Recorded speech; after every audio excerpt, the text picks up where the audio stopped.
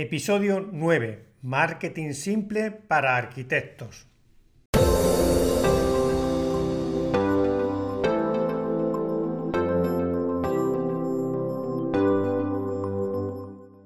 Hola, te doy la bienvenida a mi podcast Tribu de Arquitectos.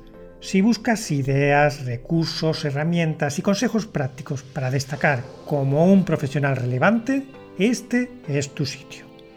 Aquí te contaré todo lo que necesitas saber para construir un futuro apasionante.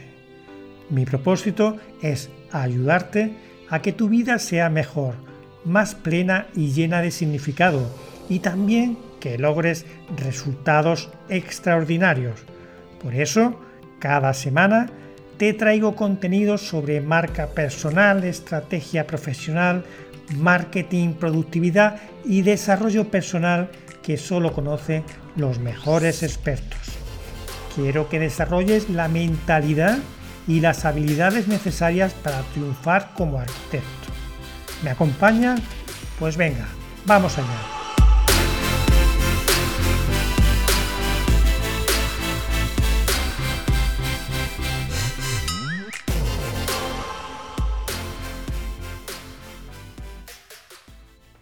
Hoy vamos a hablar de marketing digital exactamente. Para ello voy a compartir contigo el concepto de las 3 etapas que debe tener una relación con tu potencial cliente para conseguir que al final te compre.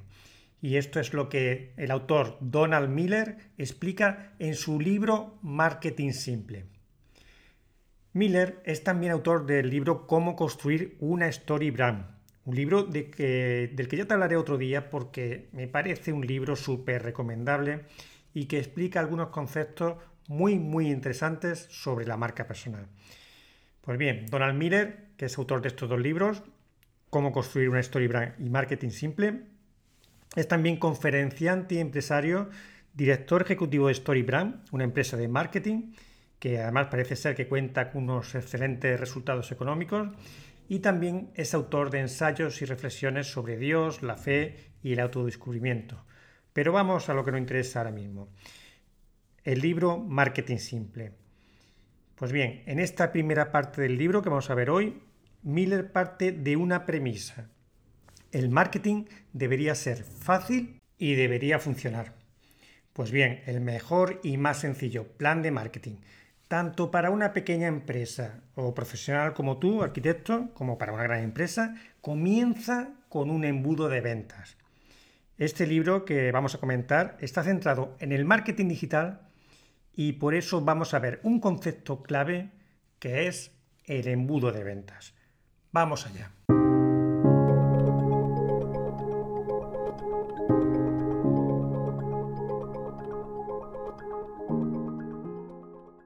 Un embudo de ventas es un sistema automatizado, que además tiene la característica de que puede medirse en cualquier momento, en el que defines los pasos que debe dar un usuario, es decir, un potencial cliente, para cumplir un objetivo.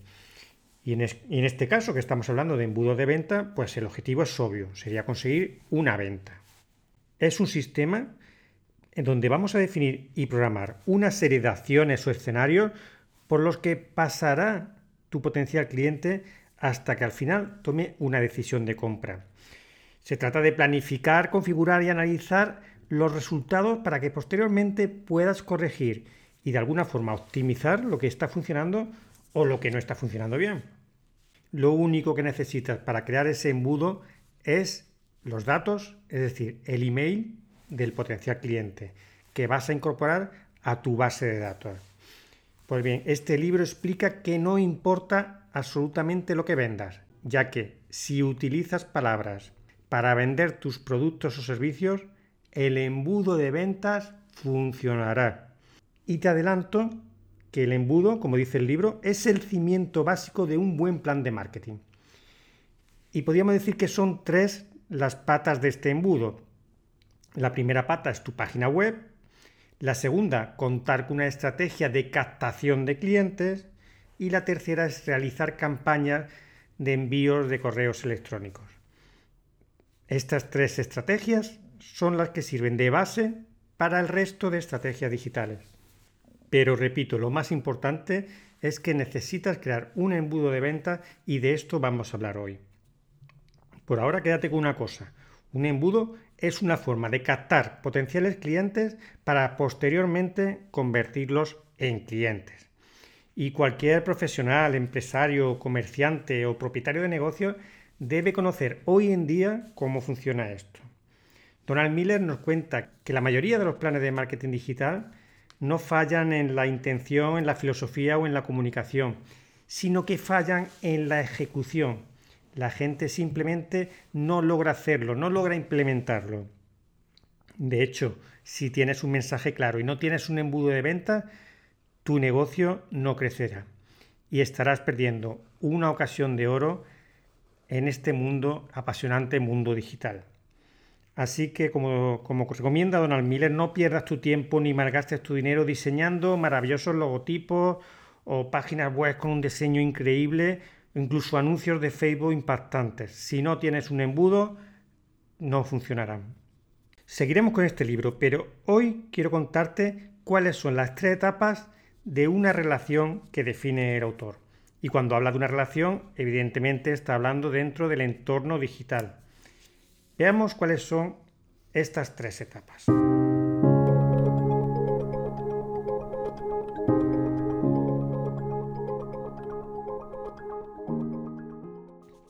Todas las personas deben sentir primero cierta curiosidad y después estar bien informadas antes de comprometerse con algo.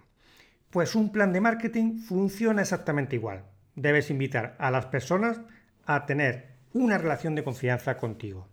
De esta forma no solo venderás más, sino que tus clientes comenzarán a pensar en ti y en tus productos o servicios como en alguien que les está ayudando a recorrer su propio camino.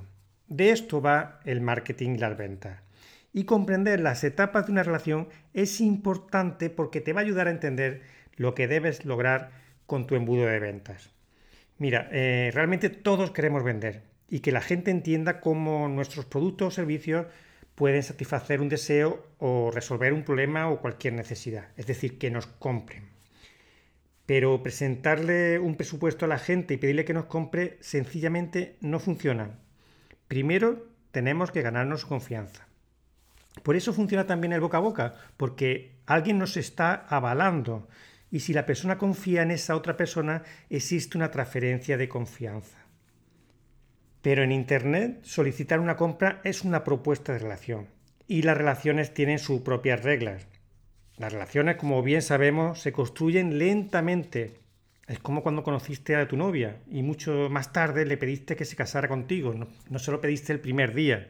Evidentemente no hubiera tenido sentido.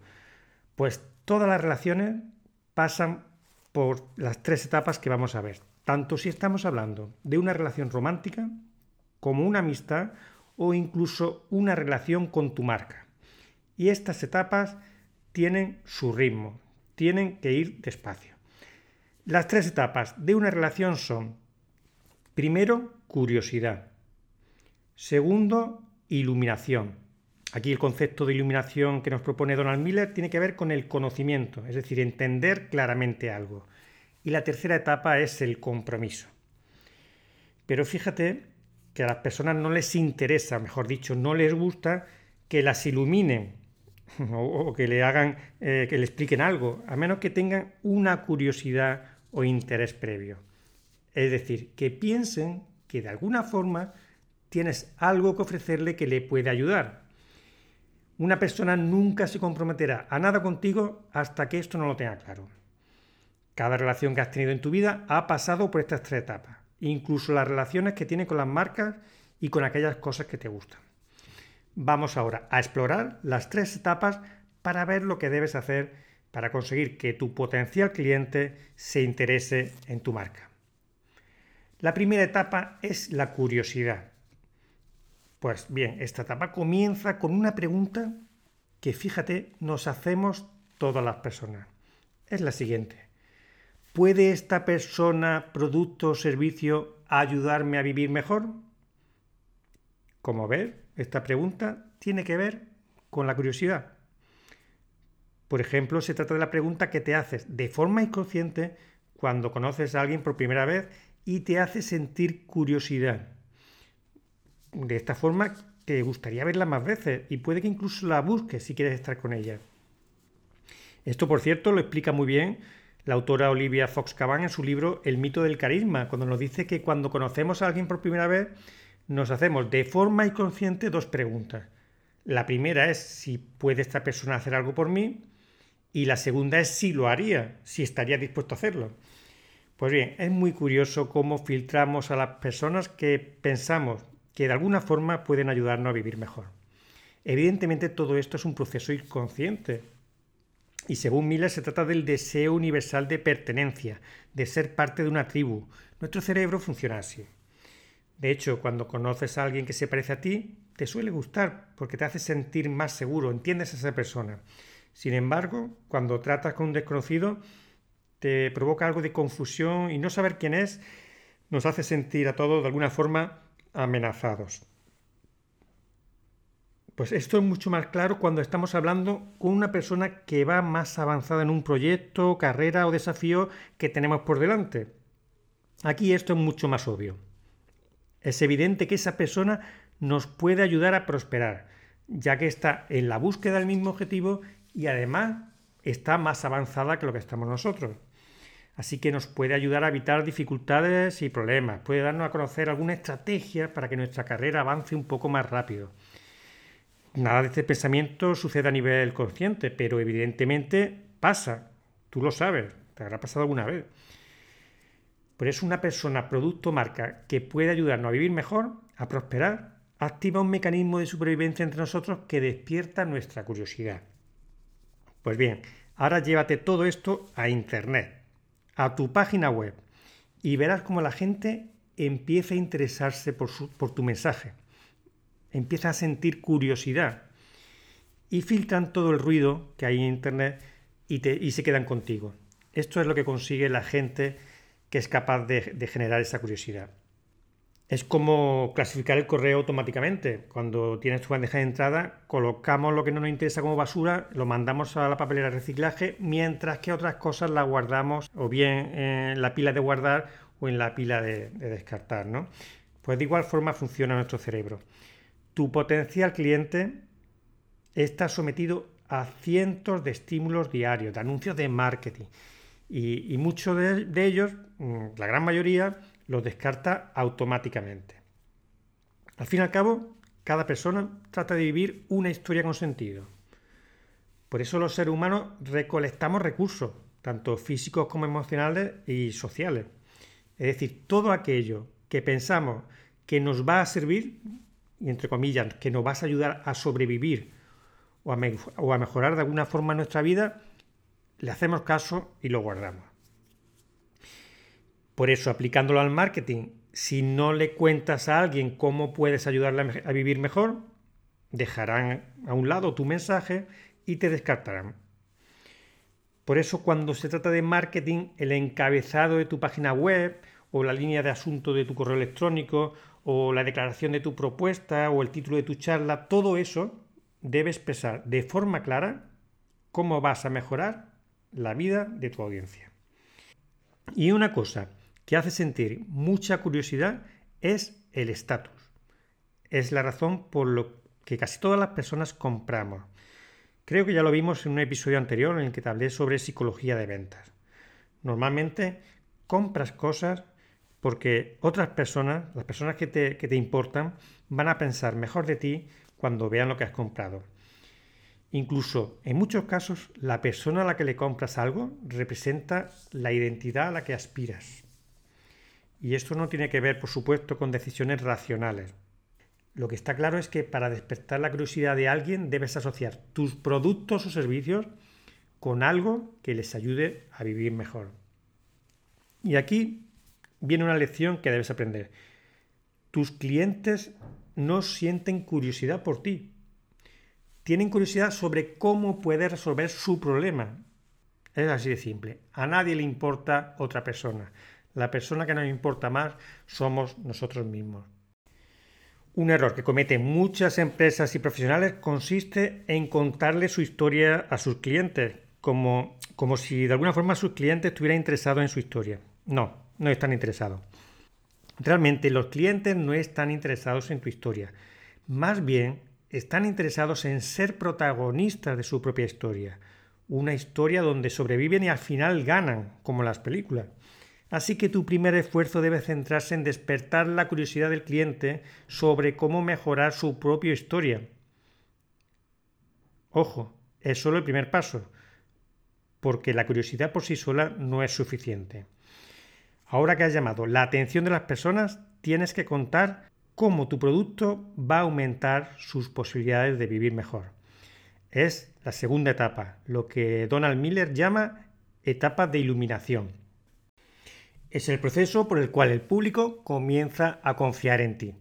Es decir, la curiosidad es lo que ha hecho que preste atención a tu marca y la iluminación, en el sentido de conocimiento, es la que invita a relacionarse contigo. El concepto de iluminación es entender cómo funciona algo. Por ejemplo, alguien compra un vino caro porque entiende de vino, aunque sea un poco. Y si no entiende qué pasa, pues que compra el más barato.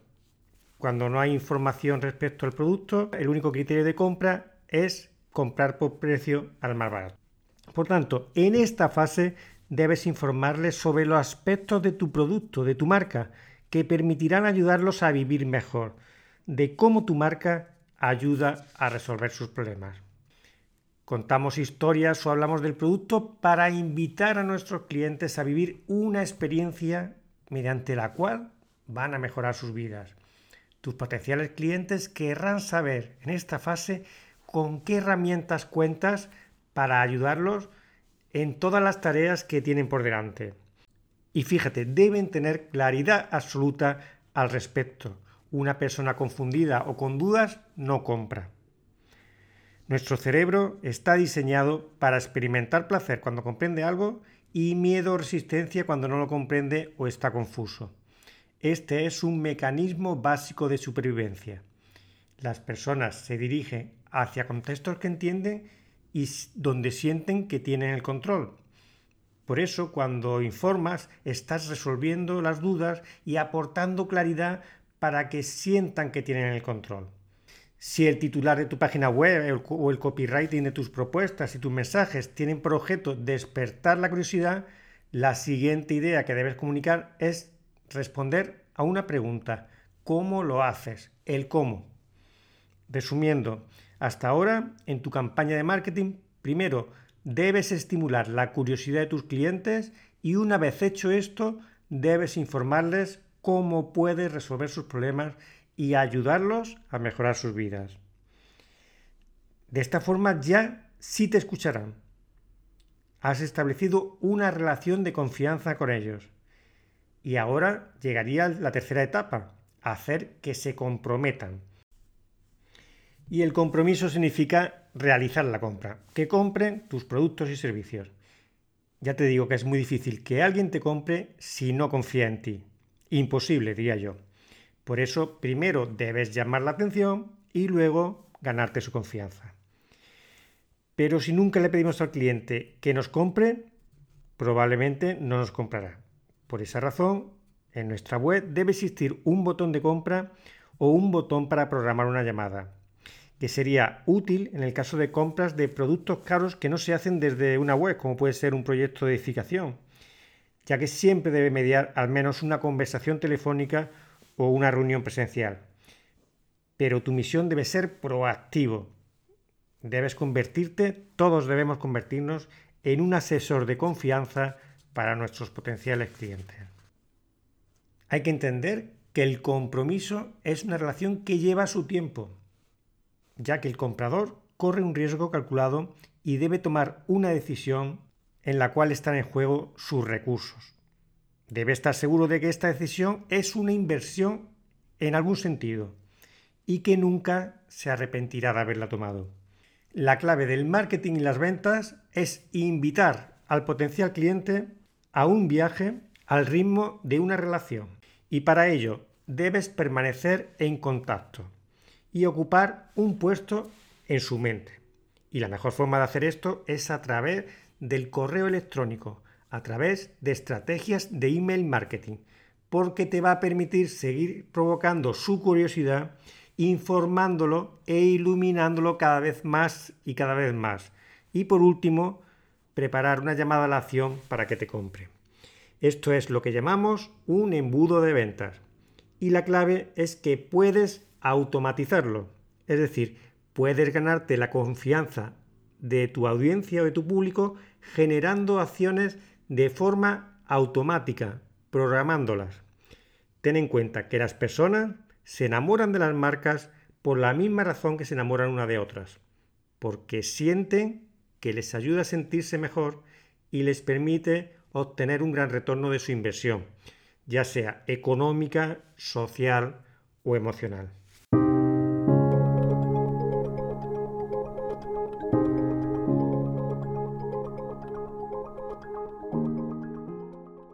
Para terminar, y como siempre, lo que te propongo ahora es que empieces a diseñar tu embudo de ventas para construir esa relación con tus potenciales clientes.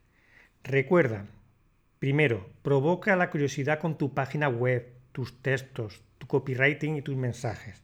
Segundo, ilumina a tu audiencia ofreciéndole información atractiva respecto a lo que puedes hacer por él. Y tercero, consigue que se comprometan ofreciéndole productos y servicios que le ayuden a mejorar su vida. Y como siempre te digo, cuéntame. Puedes enviarme tus dudas o comentarios a la dirección de correo electrónico yo@emiliosanchezlozano.com. Prometo, como siempre, leerte y contestar a tus comentarios. Y con esto, querido oyente, llegamos al final del episodio de hoy. Me despido hasta el próximo viernes. Te deseo lo mejor.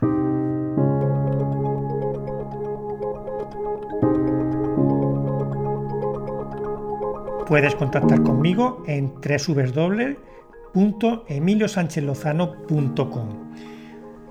Recuerda, a partir de ahora eres un miembro destacado y parte de una tribu, la tribu de arquitectos. Estoy a tu disposición para resolver tus dudas y para ayudarte. Y no olvides contactarme también por LinkedIn. Estaré encantado de conocerte y ponerte cara. Búscame Emilio Sánchez Lozano y añade un mensaje con la frase "Soy de la tribu" para que sepa que eres mi oyente. Una marca personal es la huella que dejas en los demás.